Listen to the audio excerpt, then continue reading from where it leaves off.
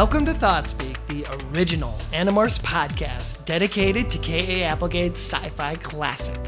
I'm your host, Michelle. And I'm Coleman. And we are back for another wonderful review and discussion of our favorite childhood series, Animorphs. So glad to be back with you, Coleman. How you doing? I'm doing good. Surprise, listeners, we didn't quit for 5 years after the last episode. So, we're just back in a couple weeks, which is not bad for us. Yeah, we're pumping these things out pretty relative to how we'd been doing in the past. So good for us, right? Yeah, good by our standards, not great by normal podcast standards. Okay, fair enough. Tonight's episode is a little treat here because it harkens back to the days of old, when the series was fresh with new ideas and evokes very nostalgic feelings, because tonight we are talking Animorphs book number 48, The Return. And, this is a very mixed book, I feel.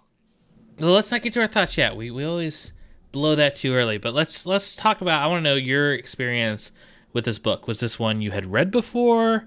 Was this a regular book for you? Where did you come about it back in the past? I read it once during my initial go-through of the series. I think I reread it in college, and every time I just sort of kind of had the exact same reaction to it. And we'll discuss what that further reaction is, but I feel like this is one that a lot of the fans eventually seek out and find just because of the whole draw, the appeal of the concept of this one, which I don't want to just say flat out just yet. Well, yeah, I mean, to me, and I don't think it's spoiling the concept is a big deal since we're talking about the book today, but for me, I think people come back to this book because the David trilogy is so popular. Like, of the series, people, they reread sections sometimes or certain books. And the David trilogy is, I think, one of those sections that people reread a lot, even outside of just a general reread of the entire series. So this book, gives us the dream of revisiting that character of David. Just maybe not as well as you hoped it would.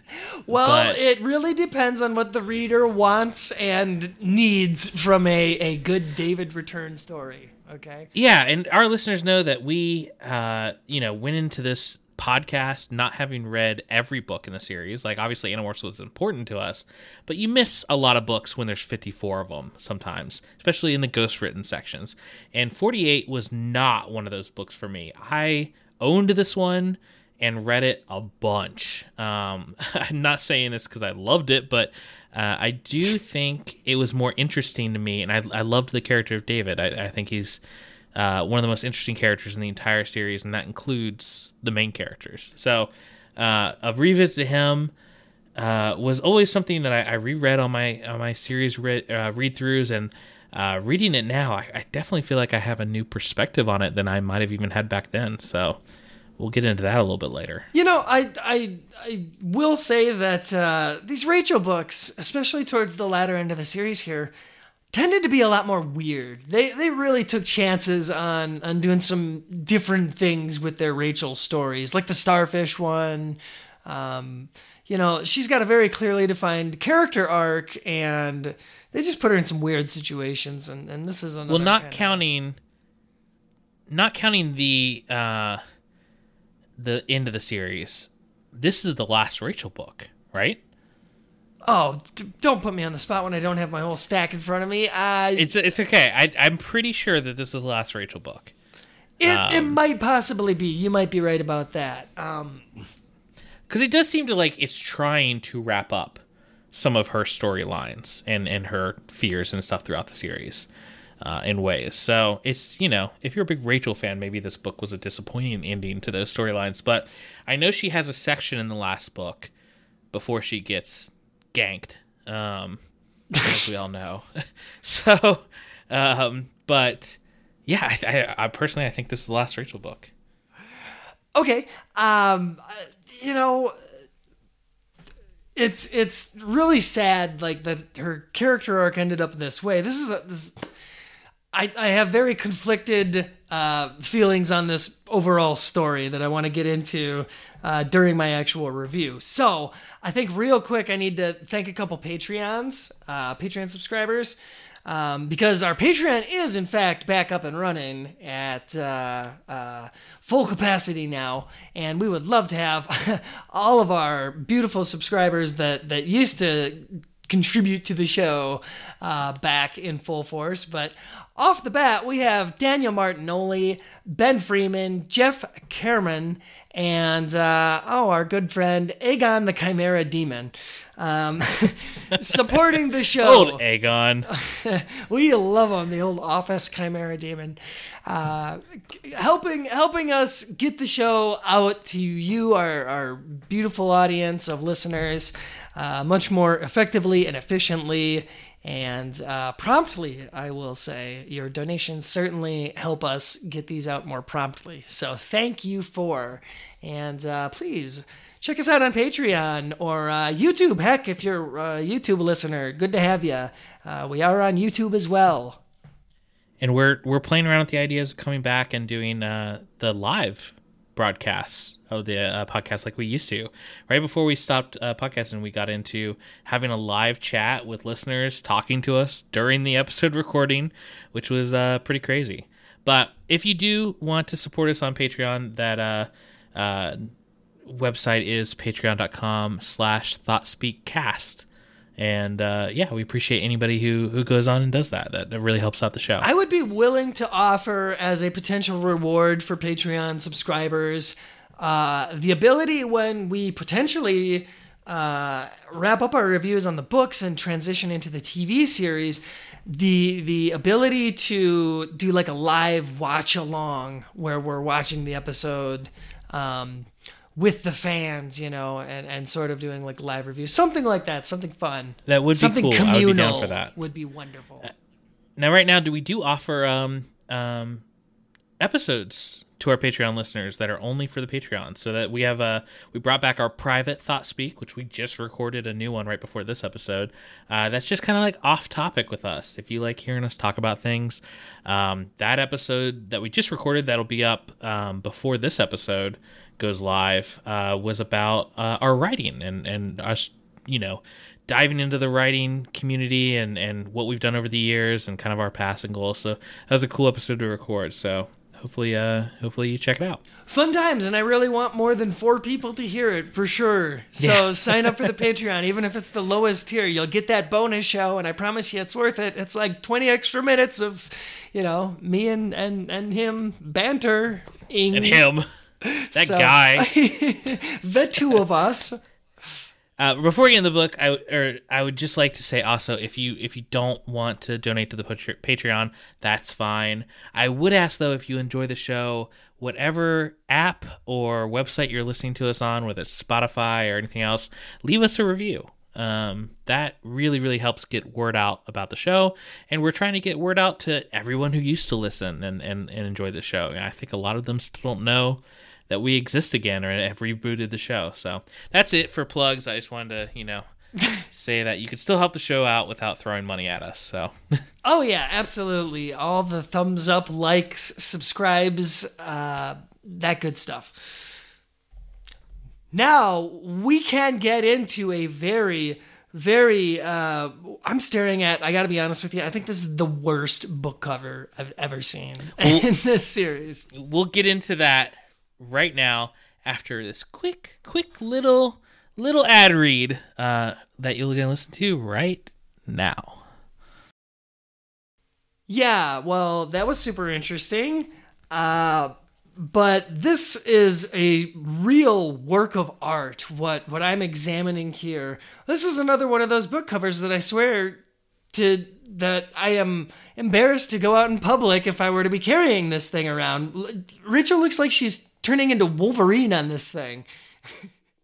I mean, yeah. I mean, it's more Lady What's-Her-Face, Wolverine's enemy, who had the fingernails, who came out into like metal claws. But Yeah, it is. Agree with you. Like, there's some Animorphs books that it's like, oh, there's a cow on the front of it. This is fine. I'll read this on the subway.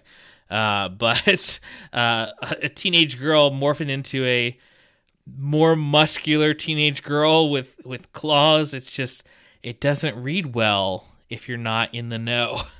It's just strange. Yeah, absolutely. And I mean, it's got really great colors other than the weird, probably, dare I say, weirdest transformation to ever grace one of these covers.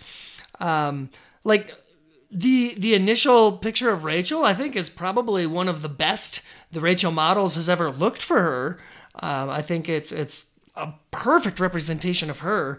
It's just the bizarreness of the transformation juxtaposed against this like beautiful, like almost sunset golden hour-y kind of, or maybe it's a sunrise.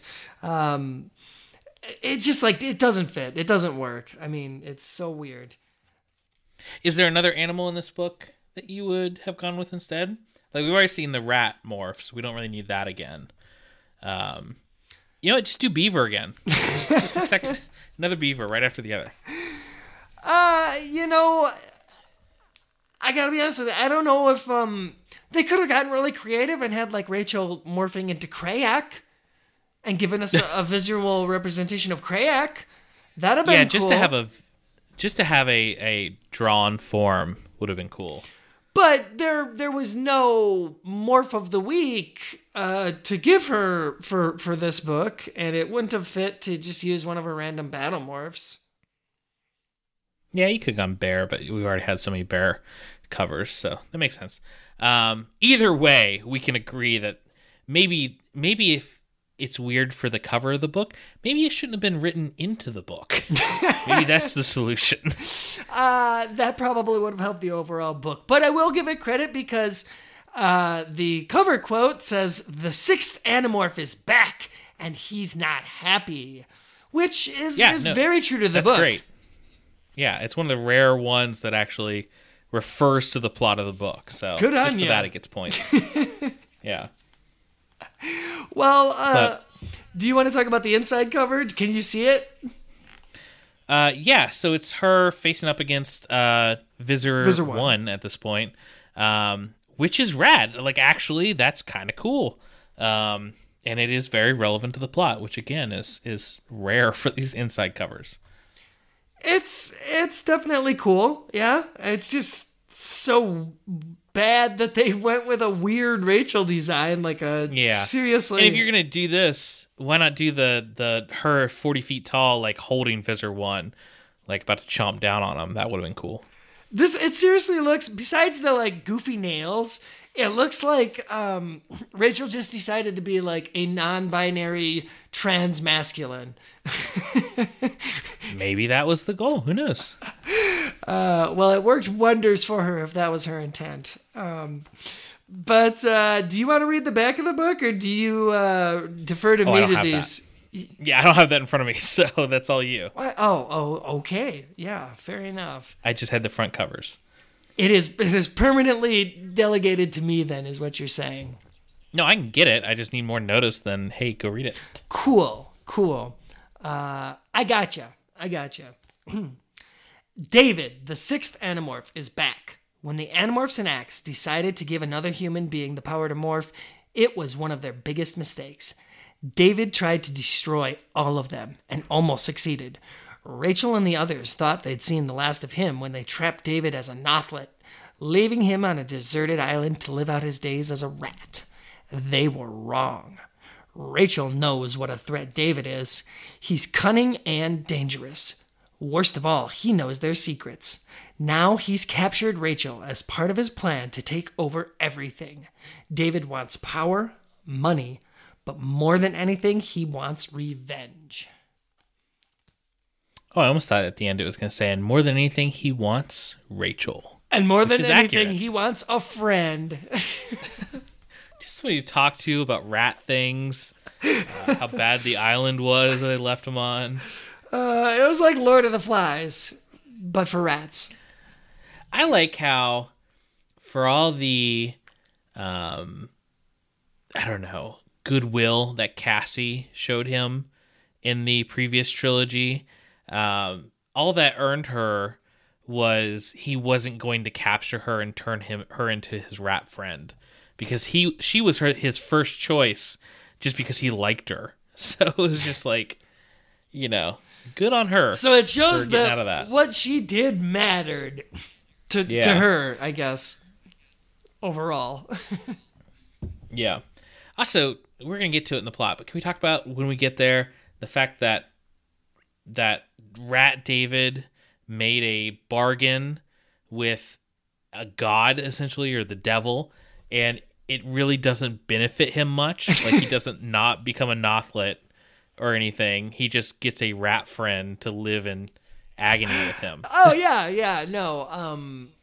Dude's plan was not very well thought out. Like, bro, you could have gotten, like, some fiddle skills or something better than that. You could have gotten a new body, maybe? I don't know. But...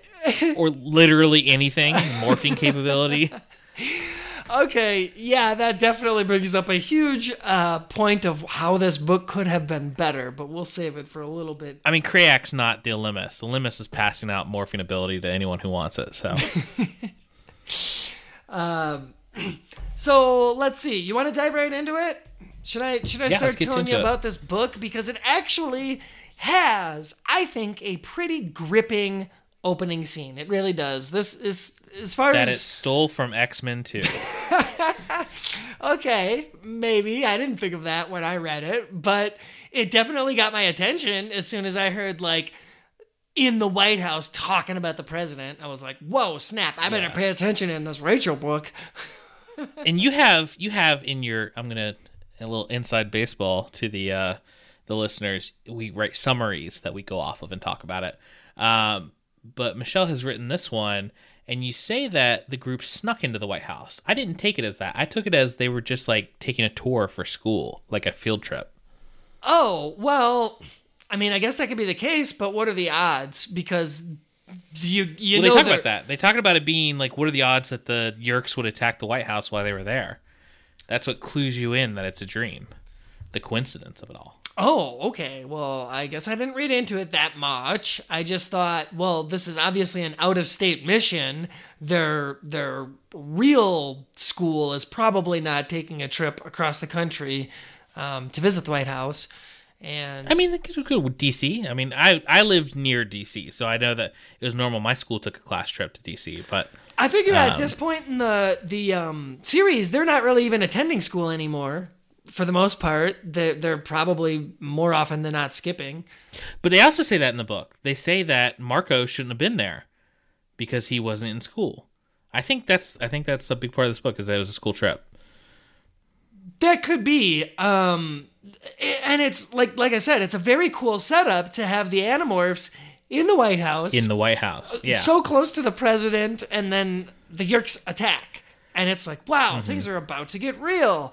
I would love the Alterna morph version of this book, where the Yeerks don't attack, but their goal is to sneak into the Oval Office and tell the president about the Yeerks.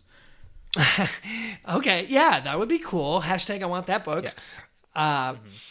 The problem that at least I have is that it pretty immediately, well, before it's revealed that it's a dream sequence, we get an inner look at, like, Rachel's psyche and what she's thinking about things as they go down. And in particular, the way that she's starting to handle her relationship with Jake as a leader, follower, is really on thin ice, and it's not what we would call healthy these days. At least in the dream, I couldn't tell 100% because so many of these parts of this beginning of the book are like dream sequences and stuff, whether she's actually thinking these thoughts when she's awake. Is she debating with herself of attacking Jake in the middle of a mission to take leadership and stuff, or is that part of her being asleep and having like wild thoughts? Yeah, it's a bizarre trip into Rachel's psyche, which is so paranoid that every little action is actually a microaggression against her, especially when it comes to Jake. She's got a couple of bump-ins with him here in the beginning of the book. But she, becomes enraged just by him telling her to sit back and not go berserk in the fight. And she takes this the worst possible way and decides that she's going to end up challenging Jake for supremacy of the group, even though she's later capable of admitting that, like, she's done that and it didn't go well.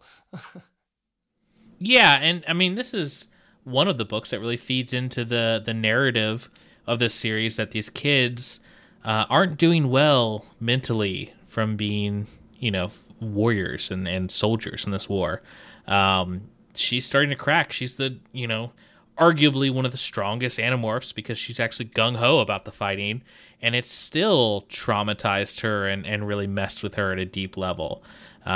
Because that paranoia is very real to someone who's been to war, and it's like being frightened of nothing and being paranoid of who's in charge and should I be in charge. All that stuff, I think it feeds into the idea of the mental, anguish these kids are going through. So yeah, and Rachel in particular faces sort of a different challenge in this whole area. She feels like her teammates all have appropriate reasons to be fighting in this war, and she comes to feel that the only reason, like, she's fighting is because she's the only one who actually, like, really likes it and wants to battle and have that, like, violent savagery. And her teammates are constantly reminding her of it. And this is what's feeding this paranoia that is all they see her as now. And we did have, in the beginning, when we got each individual book, that kind of told why each Animorph was fighting, like why they joined the war and actually accepted being an Animorph. We did get a Rachel book where she said she was kind of fighting for her sisters and her dad and, her family. Like, that was kind of her reason. But this book really kind of turns on that a little bit and says that her reason was she liked it. She was into the fight. The idea of her boring life, it wasn't something that she wanted, and the war was an excuse to let loose. So a little bit of a retcon there by Ghostwriter. Yeah, well, and I guess another reason that would go all the way back to book 2 is she, had a personal stake in it because of her friendships and her community with Melissa, and, it was, like, so personal. Yep. But they really dropped the whole social aspect. Melissa. Well, the social aspect of Rachel's life outside of the group. She doesn't hang out with Melissa or anybody else anymore. She's flying with Tobias all the time. When she murdered Melissa in book 32, that was a big deal. I hope you're making that up. Yeah, because Melissa just disappeared. No one knows what happened to her. I just assume she's Rachel finally got sick of her. Yeah, she's a Yeerk, totally. She doesn't have a Yeerk in her. She morphed into a Yeerk and became a Yeerk novel. Oh, okay then. We need the Melissa Chronicles. Hashtag I want that book. Forget the Pimelites. Give us forget Melissa's the Chi Chronicles. Give us the Melissa Chronicles. That's the good stuff. Well, okay, so we have a really cool opening scene that, after a couple of chapters of intrigue, it sort of just deposits the reader into, like, here's a harsh transition. None of that actually mattered, other than to set up that Rachel's really, really not in a good place mentally. It was a dream sequence. And now the real story is kind of starting, right? So Rachel's going to check out Cassie and the team and see, what's this week's adventure. She wants to tell Cassie about these conflicted feelings she's having, but she gets there and Cassie's not there, of course, but Marco and Axe are there. And this just serves no other purpose than for her to have a little stilted dialogue conversation with these two and just further drive home the, like, separate mentalities that they've kind of developed in this war. Well, yeah, and putting a barrier between the rest of the Animorphs and Rachel. And when that goes not well for her, her and Tobias take off and take a little flight to chill out and calm down. And that's when she sees the red beacon in the distance. That's kind of a through line throughout this book, the red light or the red beam. Yes, it's the Telltale Heart, if you will. Or Krayak, if you will. The red eye of Krayak. There you go, yeah. So she does get this like decompression scene with Tobias, who is basically her only like line of credibility for people that she trusts anymore, you know? And they say boyfriend. She calls him her boyfriend in this book, which is a development. Yeah, you know what? I would not be surprised. I don't think she said anything specifically about it in the book, but I would not be surprised if Rachel suspected that her mom and sisters that she lives with are controllers as well, and she lives like that, you know? She's very paranoid. I mean, they're all careful, but I don't think there's any indication that they're taken. I think she would. I mean, she might not know, but I think she'd have a clue, or they'd be so suspectful of that. I just think Tobias is like the literally only person she can trust. Yeah, that's true. Basically anything, and yeah, he tries to kind of talk her down a little bit, as he does, but the whole book is sort of like very fragmented. I felt like there was not a whole lot of like traditional flow between scenes. You know what I mean? Like, I think that was intentional. I think they were going for like a, you never know if she's dreaming, feel like, hard transitions to the next section. That was very much the vibe I got, because everything was just so like cut, hard cut. Because the next thing that happens, well, she goes to school. Yeah. And the school part really only served the purpose, again, I think, of setting up Rachel's progressing paranoia at her whole situation, the team dynamic. It gives her a little chance to kind of interact with Jake and Cassie again. Well, they start bringing in the hints of David as well here, because she hears rats in the lockers or in the walls. And that's where you start, anything rat related is going to be, related to David. Yes, and that's right. In particular, it starts with the sounds of rats. And it evokes the imagery of, if you're familiar with like classic narratives, the Telltale Heart. And then I feel like it's funny in fiction when something clearly like not copies but pays homage to something, and then also mentions that something within the text. Because it's very obvious, and then they flat out say it, that this is their version of the Telltale Heart. Yeah, with a very different sort of twist, I guess, for the whole end. Yeah, but after hearing the rats, they go back to after school. She goes to find Cassie and talk to her about everything that's going on, because Cassie, I think, less so than Tobias at this point, but is still her best friend and is still her someone she can actually let loose with and tell her real feelings and what's going on with Jake and all of that. But when she gets there, she can't find Cassie. She lands, she demorphs, and then Cassie comes like running out of a field or the barn or something, and she's just like being pursued by thousands of rats. And this is where they really hit home. It's like, hey, David's back. This was so bizarre. Like the way that you described it sounds so much more epic than like how it actually went down, I'm assuming. Because it just talks about, Rachel's flying overhead and she's like, okay, I'm going to go sit down at Cassie's for another little, just chat with her or whatever. And that's what the reader's preparing for, right? And then all of a sudden it's like, no, that scene's not going to happen. Instead, we got rats chasing Cassie.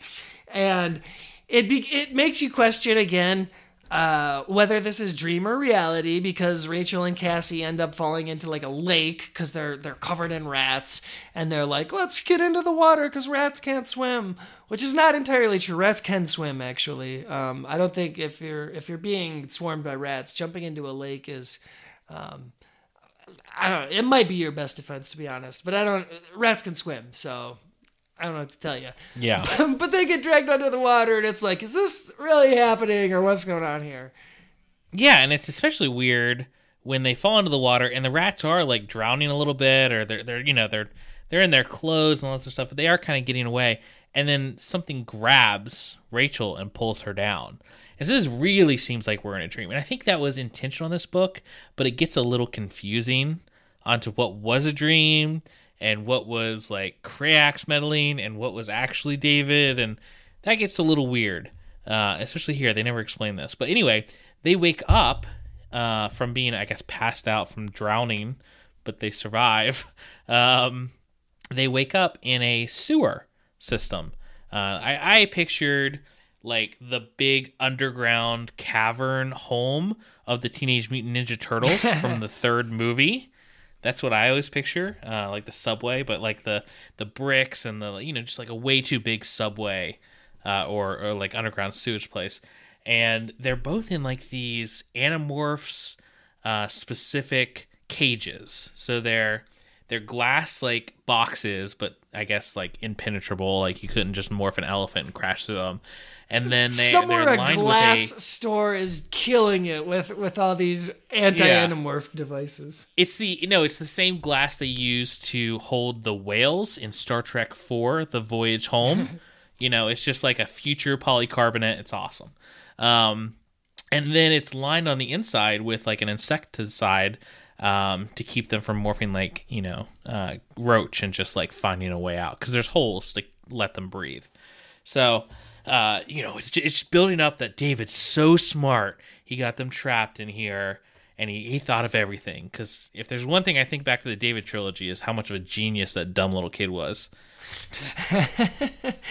Yeah, he always had the air of somebody who was very confident, that he was coming out on top in any situation, but not a whole lot of follow through is kind of how I remember him. Yeah, and we get David back. He promptly comes and tells them his whole big plan of catching her and catching Cassie and how much he's been messing with her, kind of alluding that some of her dreams or some of this was part of David's plan, but that didn't really make sense. But that's intentional on the book's part.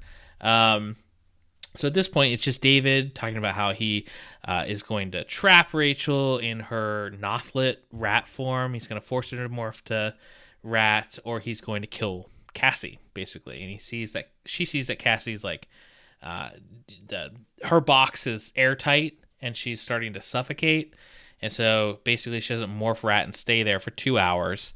David's gonna kill Cassie, and Rachel believes him, and that's how we go forward. We also meet David's two minions who he hired with money, because apparently he's been going into banks and stealing money and hiring humans using thought speak.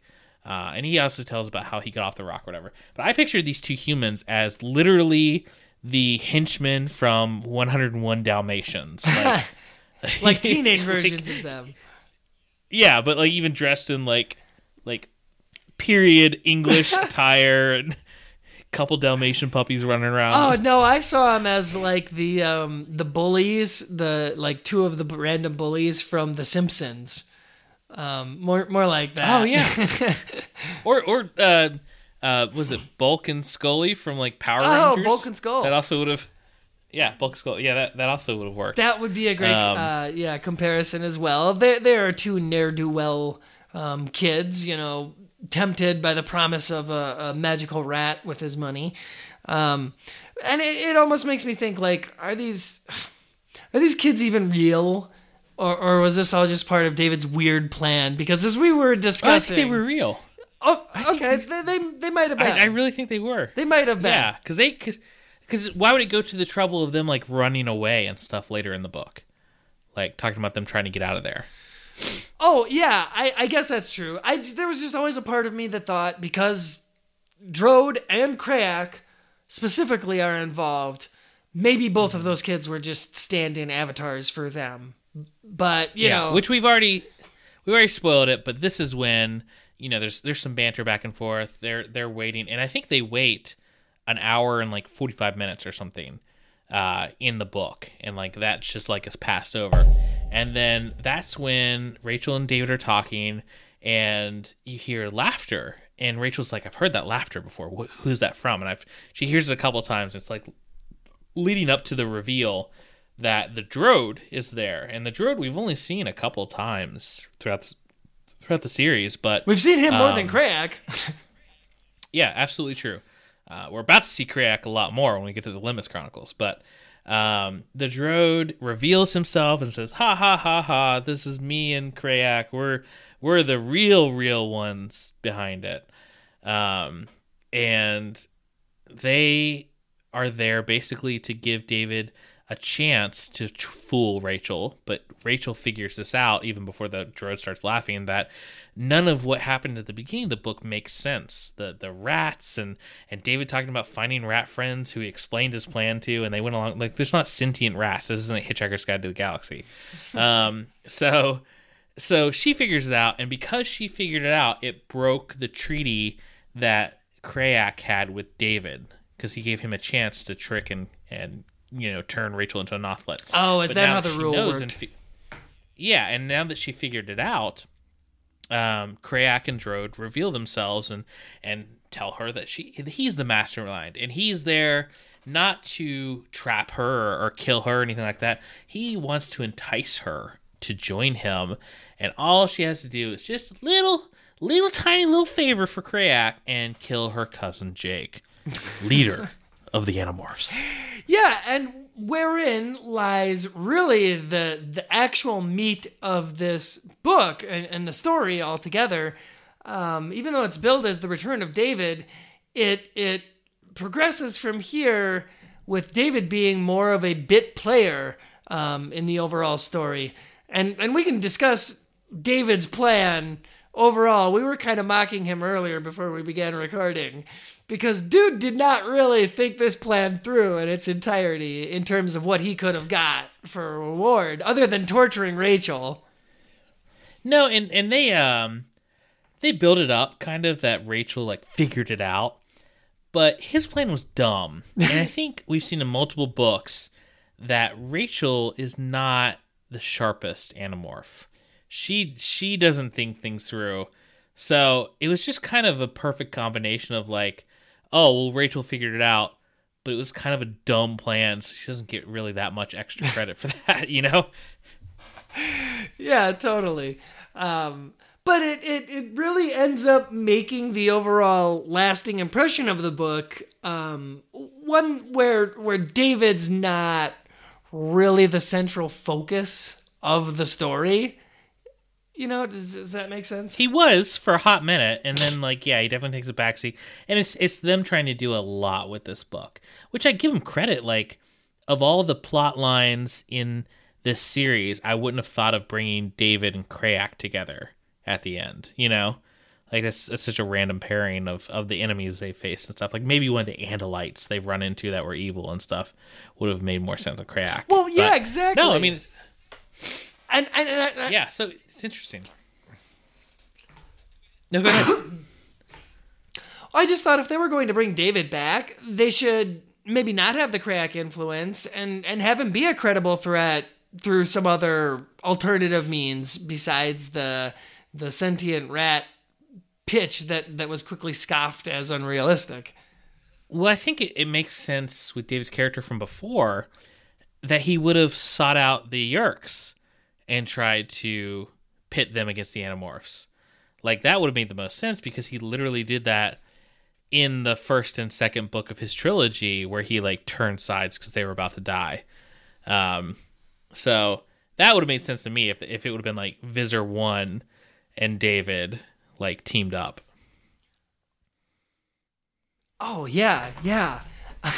But Visser One is not the type to accept help from a human, let alone a Nothlet and this cocky Yeah, but ass kid. if a Nothlet said, "Hey, I know who the Animorphs are. I'll give you the Andalite Bandits, straight up on a platter." I think Visser One would listen to the weird rat creature. But anyway, this is when we get into the weird gladiator portion of the book. The temptation of Rachel.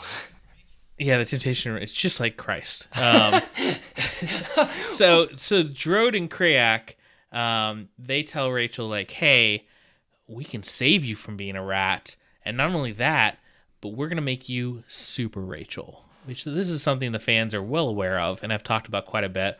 But basically, they describe it in the book as like giving you like super morphine capabilities.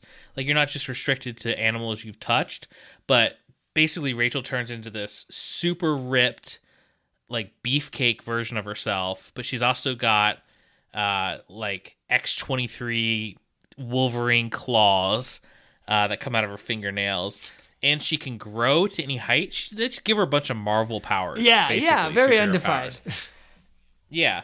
And to prove that they're serious, and they're going back and forth between the rat, trying to convince her to take on their offer. But to really convince her, they're like, "We can give you anything. We're going to give you Visser One, your biggest enemy, leader of the Yeerk invasion, right now. You can end the war right now." And so they bring Visser One in, and Visser One is like, "Yo, what up? I was sleeping, eating grass. What are we doing?" And Rachel starts fighting him and like teasing him, and immediately Visser One, I mean, this is the most Visser One we've ever seen him, where he immediately says, "Oh, giant glowing eyeball god, I'll join you. I'll be your soldier. Let me take on this." And Krayak's like, "Shut up." You're inconsequential. Yeah. And finally, Rachel decides not to kill Visser One, which seems insane considering what they did, 3 books from now or 4 books from now, where they're just willing to do anything to end the war. She chooses her soul and her morality over this power, and Krayak turns her back into a rat, and Visser One is yeeted off to wherever he was before. So yeah, and then we get into the ending of the book. I think that was by far the most interesting part of this book was I guess that really quick involvement with Visser One, just sort of being brought in as a fight prop. But Cassia's stuck back in her rat morph, and Cassia's slowly dying. Drode and Krayak also just bounce. Well, they realized they're probably not going to get her to kill Jake right at this moment, but they've still, started pushing her towards that edge that she's been heading towards. And I like this. I like how Rachel gets out of this situation. This, I feel like, is very Rachel, where she starts talking to the dumb minions of David and convinces them that she'll give them so much more money and whatever they want, and they just think David's kind of a creep too. So it makes sense for them to work with her, considering she's not a trapped rat. I think it's a pretty good argument on her part to make them switch sides. It's definitely did her character a favor in showing that she could still be, tactical in her war efforts instead of just the brute force. Granted, they're not masterminds or anything. It's not like she pulled a fast one over on Visser One or something. Yeah, and then the ending, the goons are, I think they're like put in the cages, like they get overpowered because she morphs the bear and knocks them out and puts them back in the cage. She frees Cassie. David flips out, knows that his time has come, and he runs away. And so Cassie and Rachel have this little scene. I think this is honestly, the ending of this book is the best part of this book. And her and Cassie have this back and forth of like, "Oh, who's going to go after him? We have to solve this, because if he gets away, he'll go to the Yeerks or something will happen." And so Cassie reluctantly is like, "Oh, I'll go take care of it." But Rachel, she kind of understands, and I guess it's her arc in this book. She realized that, somebody has to make the hard decisions, and she's someone who can do that. And it might cost her her soul, but at least she thinks she's in the moral right. And for now, that's enough. And so she tells Cassie, no, I've got it. And she goes after David and turns rat, and she actually figures out like where he is, and she's really smart about finding him. And when they confront each other and she gets him and traps him, or he doesn't even trap him, she's just waiting for her. And she gets to him, and he basically is just like watching the sunset and is like, whatever, you caught me. Like, this is straight out of Black Panther. When Black Panther, they meet at the end of the enemy, and they're talking or whatever and just waiting to whatever. And David says, just kill me, whatever. I don't want to be a Nothla anymore. I don't want to be a rat anymore. I'm not going back to that island. I'd rather die. Just kill me. And she's like, oh, I can't do it. I don't want to kill you, blah, blah, blah. We can figure this out. And then the book just ends. But it is heavily, heavily, heavily implied that she just did what she had to and killed David. Yeah, that's the thing, is it is all implication. It's kind of up to the reader to decide what in Rachel's mind was the right thing to do. Was the right thing to capture him and relocate him to another isolated area, or just outright kill him? I think it very clearly says that she killed him, because we heard right before this part what the consequences are. If they let him go, he'll go to the Yeerks, and they know he'll do that. They know he'll still seek power or want to get revenge on them, so they know that'll happen. And then he refuses to go back to the island. He said he'd rather die than go back to the island. And even if they put him back on the island, there'd still be a pretty good chance of him getting off eventually. And he doesn't come back in the series, and we do a huge time jump at the end of this book series.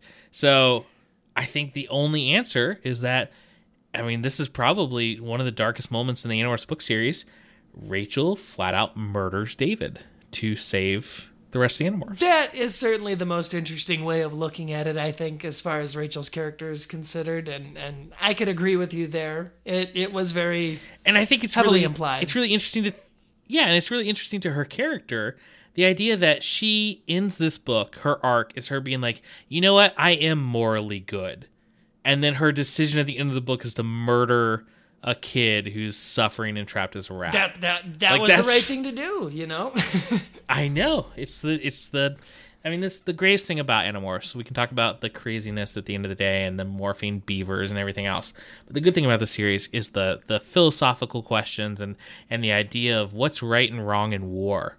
And it's just one of those moments that really makes you think. And they probably knew they couldn't get away with, her stomping on another kid as a rat and like breaking his little neck at the end. So that's why they left it like in this like kind of ambiguous ending, but I think it's pretty clear. Probably just reached down and cracked his little neck. That is, as you say, how the book ends. And before we get into our reviews proper, there is one thing that I just wanted to point out or like bring up to you.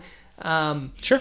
There are certain lines of text or dialogue within the book, throughout the book, scattered throughout the book, that are a bolder, italicized font. And they all seem to be like somebody talking to Rachel, somebody telling Rachel little pieces of information. And we're never really given a solid answer what that is or whose lines of dialogue those are. But I would like to speculate with you here that... Can I tell you who I think it is? Or were you about to say who you think it is?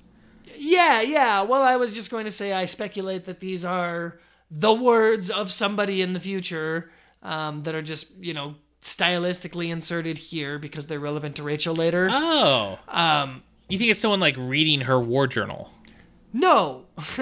I think somebody is talking to Rachel. When we read these words, like I say here, oh God, I had it open to a page and then I moved away from it. When we read these words, that is somebody talking to Rachel just in the future, because they're all statements that I seem, like you said, they could be attributed to somebody. So like there's one that says, remember this, your cousin's life is your passport to salvation in the arms of Crayak. Yeah, I assume that was Crayak talking about himself in the third person. Oh, you're right. That is one of Crayak's. There's a different text that's not Crayak specific.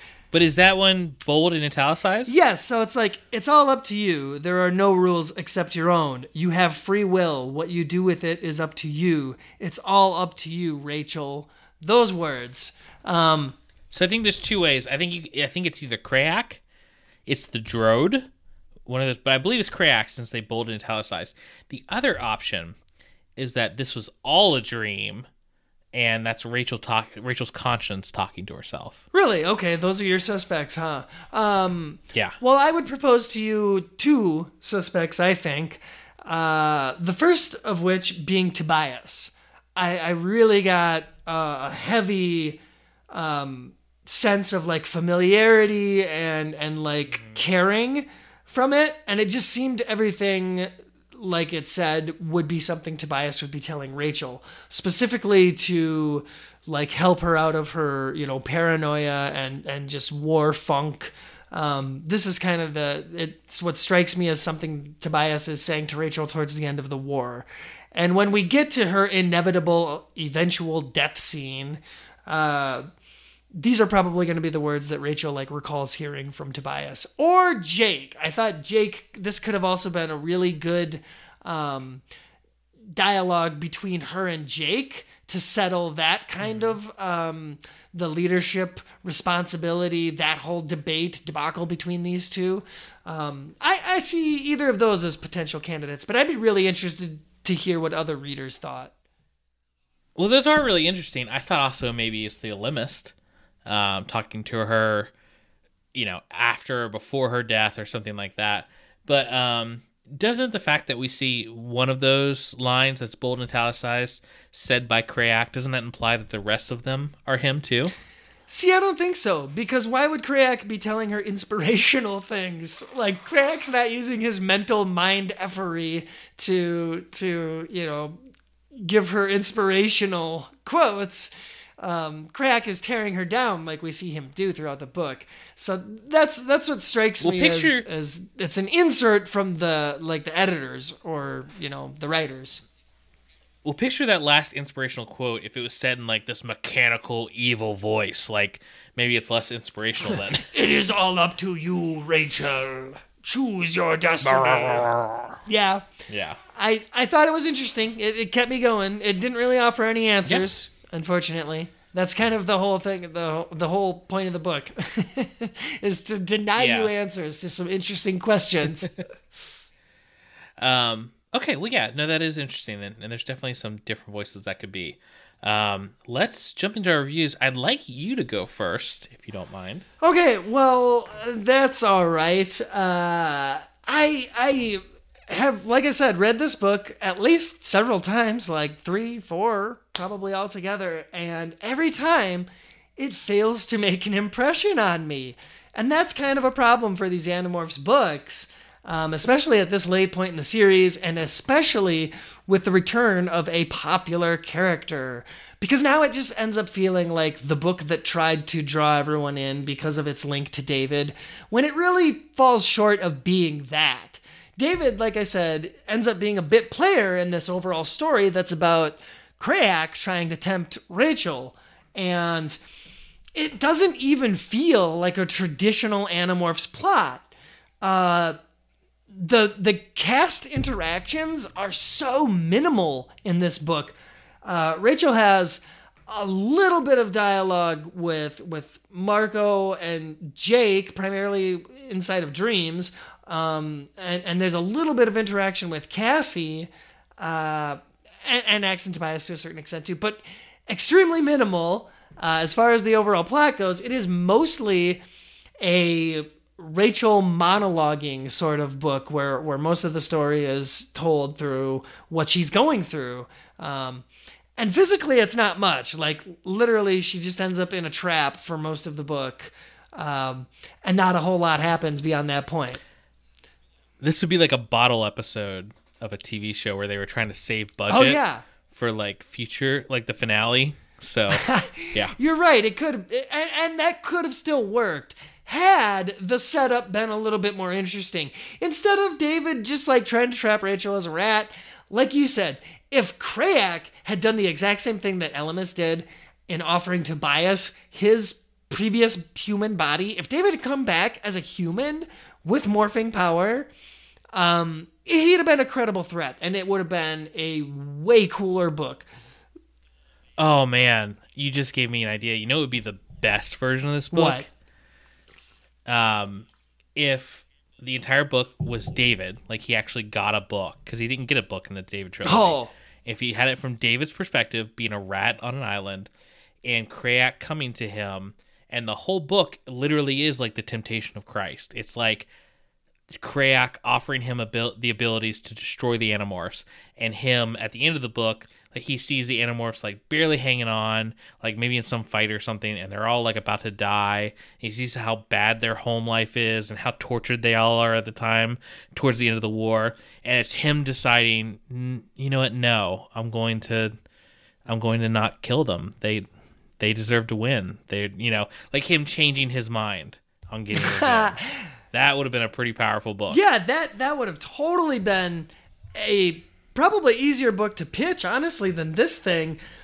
This feels... And dark. Oh, Him yeah. deciding to stay a rat on the island at the end would have been super dark ending. There's a lot of dark things they could have done rather than leaving it ambiguous like they did. It would have definitely been more fun to see something a little bit more overall canon affecting than what we got. What's your score? Score. I hadn't quite gotten to this. Oh, I was just going to say in summary, this doesn't feel like the typical Animorphs book experience. This feels more like a sort of fever dream that K.A. Applegate woke up at 2 a.m. and like typed out quickly to show us how tormented Rachel is on the inside, instead of the proper David's return that we wanted to get. And because it fails to leave this overall, like, it fails to fill this particular void that we want, or this need, to have some closure to the David story. And for that reason, I just, it's so forgettable to me. It ends up being probably like a 2. A 2 Wolverine claws out of a possible 5. So maybe you could sway me more. I don't know. What do you got for this? That's what I guessed your score was going to be.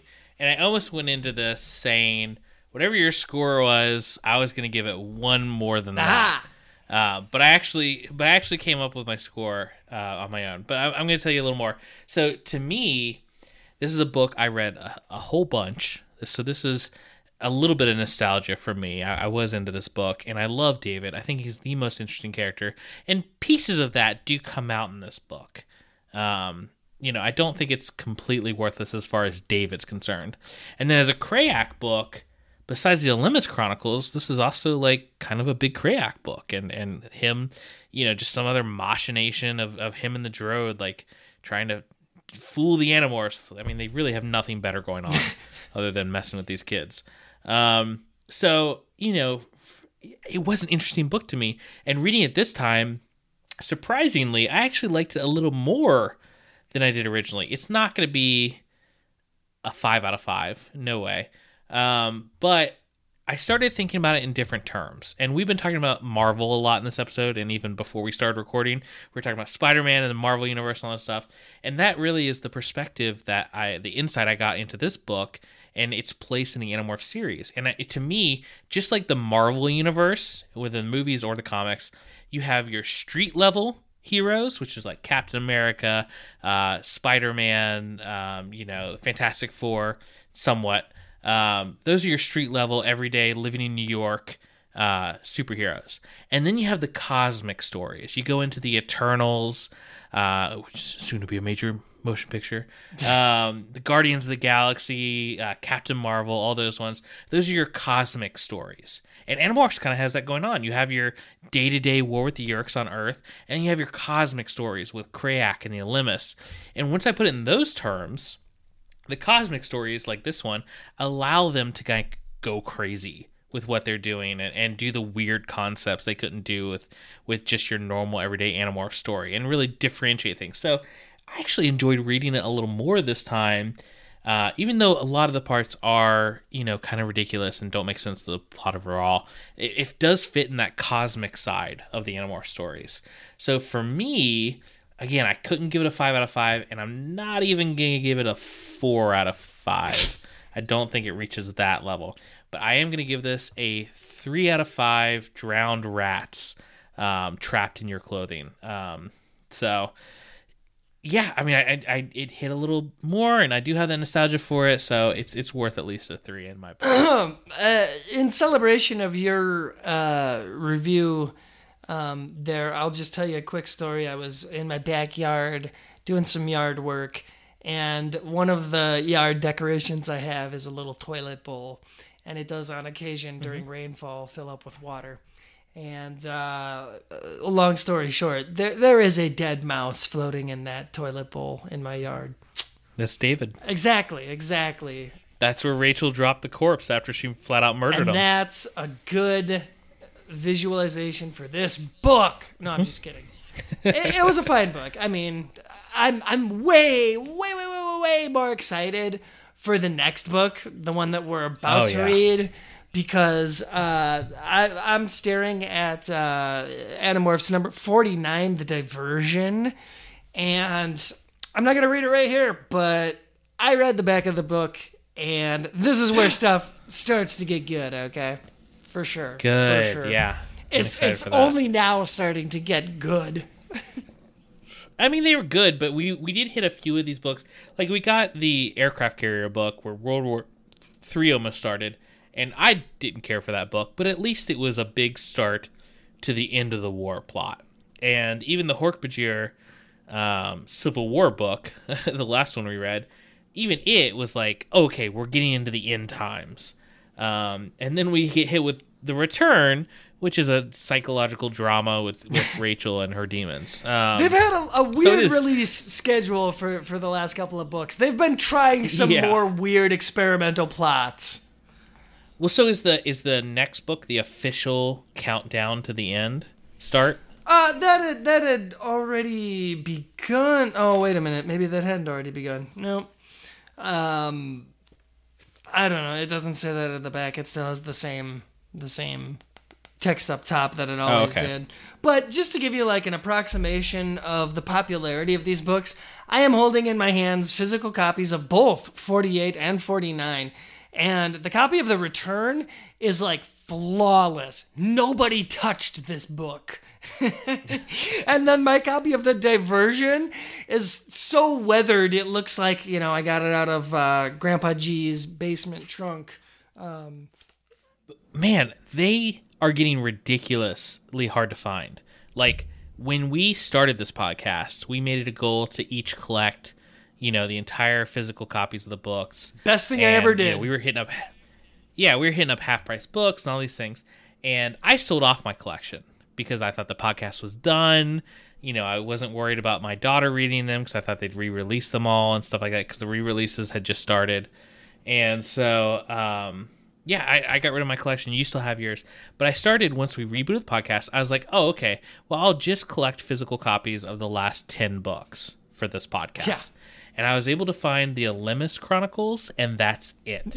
I've gone into the corners of the internet. I've practically searched out the dark web, like Etsy, like weird places, eBay, like everywhere you can find. You cannot get individuals of this book anymore, new or used. It's so hard to find. And if you do find them, it's someone trying to sell their entire collection for like $500. That almost, now that you tell me that makes me want to go to my local used bookshop and just find whatever Animorphs books I can find and buy them. Well, for some reason, they have the first 10 pretty often. Like the half-price books near me, they have the original old copies of like 1 and 3 and like 7. Like for some reason, I think those were the most popular, the books, like right when it started.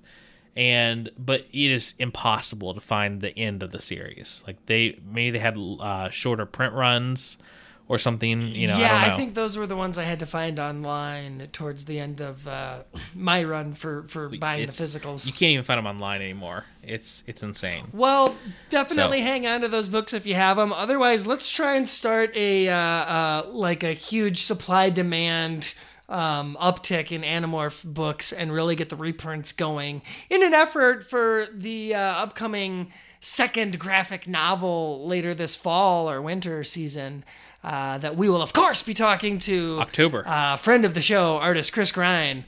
Co-host Chris Grine. In anticipation or possibly in celebration of the release of that, look forward to that in October or November. When he starts his marketing tour, you know, he's going to hit, you know, the Tonight Show and you know, some Scholastic book fairs, and then he's going to come on, you know, Thought Speak, obviously, because we have that kind of sway. We're on his list, sure. Yeah.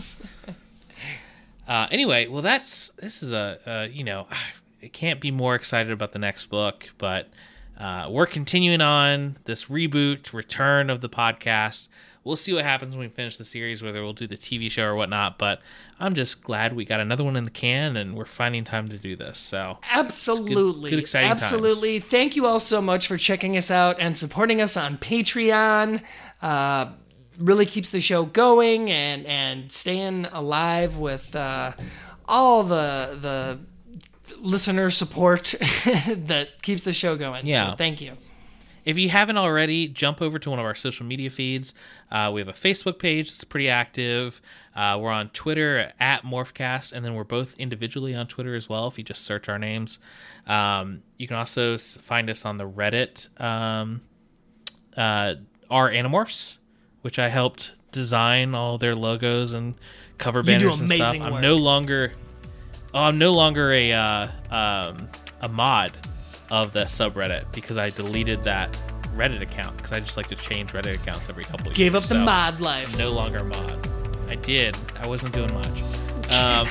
But I did do all the design stuff. But anyway, check out our social media feeds. Leave us a review. Again, that really helps out the show. Check us out on Patreon for extra episodes and some other content you can't get anywhere else. Otherwise, I've been Coleman. And I have been Michelle. Thank you so much for listening. We'll see y'all next time.